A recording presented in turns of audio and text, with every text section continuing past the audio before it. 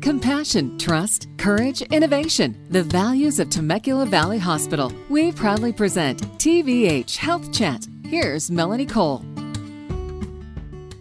If you have knee pain, you know how debilitating it can be, and you've probably tried many non-surgical treatment options. But if they haven't really provided you the relief that you've been looking for, your surgeon may recommend a knee replacement. My guest today is Dr. Matthew Gargulinski. He's board-certified orthopedic surgeon and a member of the medical staff at Temecula Valley Hospital. Welcome to the show, Dr. Gargulinski. So many people have arthritis. How do you know if your knee pain is caused by arthritis? How do you determine that? Well, there's several ways. There's the symptoms you have, and then there's the diagnostic testing and physical examination that your doctor can perform. Some of the symptoms you have would be swelling, stiffness, grinding or popping, startup type pain when you're at rest for a while.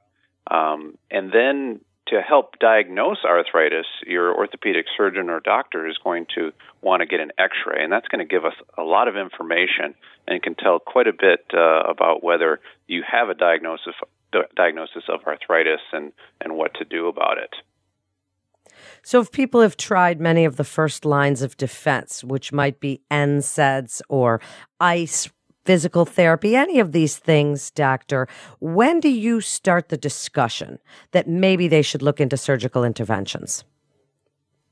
Well, the foremost indication for a major surgery or a curative surgery for arthritis, such as a knee replacement or hip replacement, would be pain.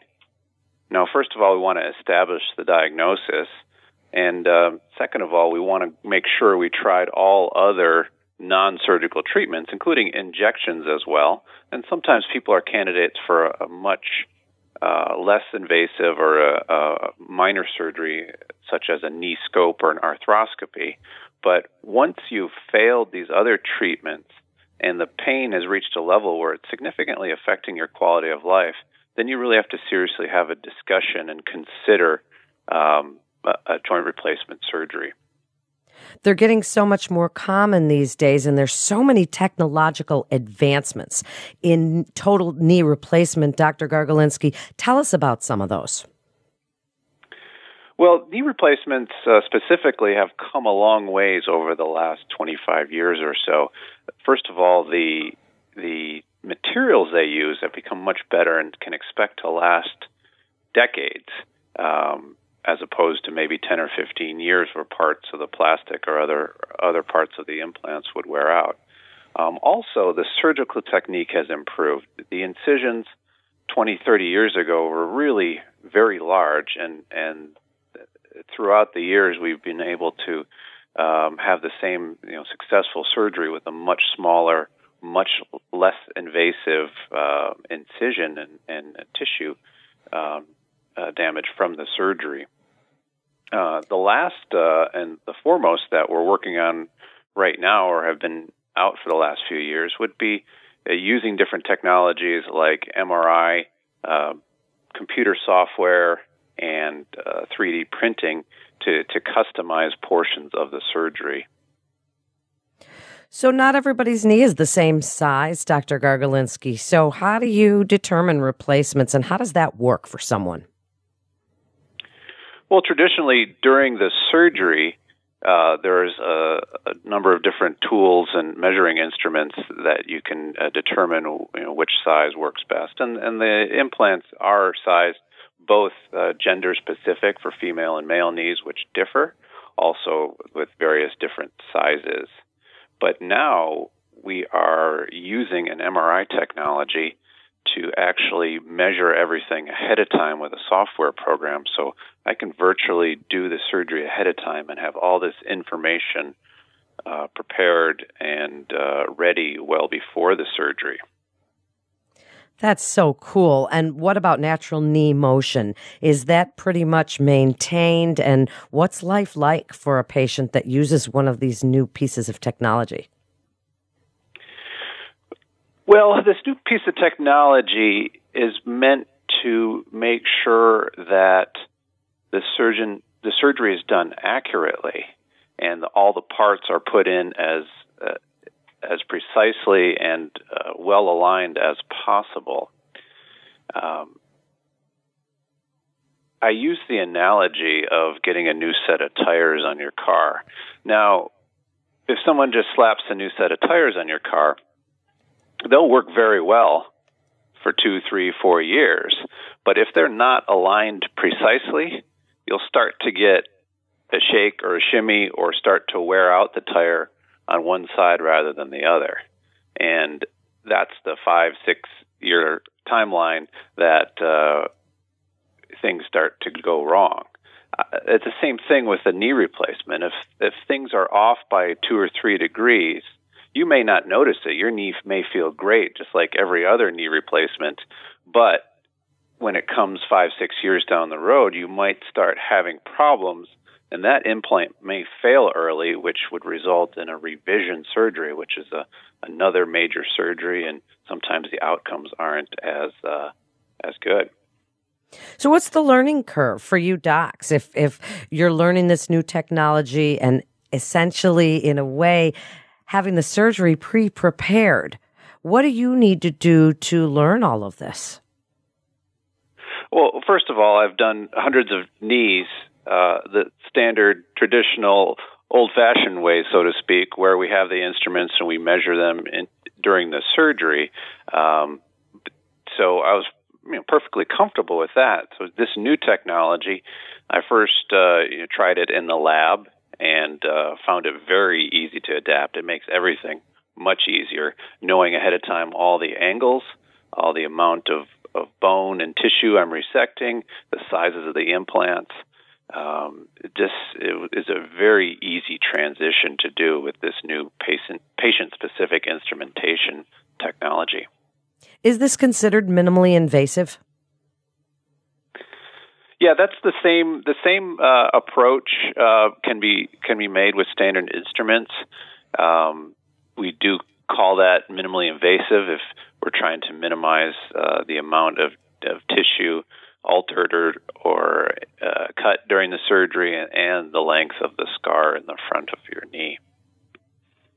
Would everybody be a candidate for this, or who's not? Are there certain things that might preclude somebody from getting this type of knee replacement?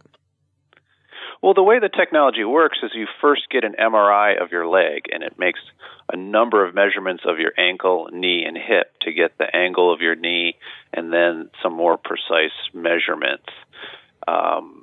So if for some reason you're unable to get an MRI, we cannot use this type of technology. Now, a person with a pacemaker cannot usually get an MRI. A person with metal screws or prior implants in their leg will cause an altered signal, and we won't be able to get that precise data that we need to do this. So that's the first thing that we need to get. And if you can't get an MRI, we cannot use this technology. But all is not lost. We can still use the standard techniques that we've been using for years.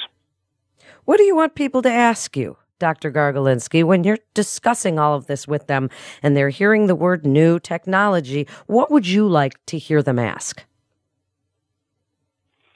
Well, I love when my patients are educated. They do some homework on their own, and then I can help guide them to maybe the correct information, because there is a lot of information there on the internet and hearsay from other people that may or may not be accurate. So I want people to have researched somewhat on their own and to be familiar basically with what's going on. And then I can help direct them in the right direction and give them the information they need to make a decision. I want them to ask, am I ready for a knee replacement? I want them to know the details of the new technology so they can understand that how this would be a better product for them, that potentially it could be a quicker surgery, a more accurate surgery, and possibly a faster recovery. And you mentioned a little bit before about long-term function, durability of the implants. So what's different now with these? Well, part of with this new technology we're talking about, I am focused on the precision of putting the implants in the proper alignment and not being off by a degree or two or not having the wrong size implant.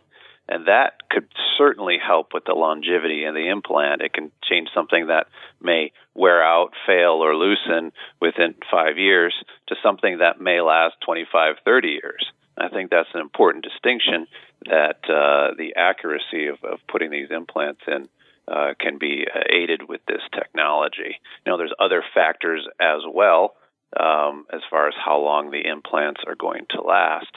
And a lot of the materials that technology has already been developed, and the materials that we're using nowadays are very excellent. What a fascinating topic. How interesting what you're doing now. Why should listeners come to Temecula Valley Hospital for their care? Tell us about your team. Well, we are a joint center of excellence, which means we meet a certain amount of national criteria that shows that our complication rates are exceptionally low, that our success rates, our patient satisfaction rates are exceptionally high. So we have a general standard technique to make sure that we're using evidence-based medicine and all the most modern standard of care to take the best care of our patients.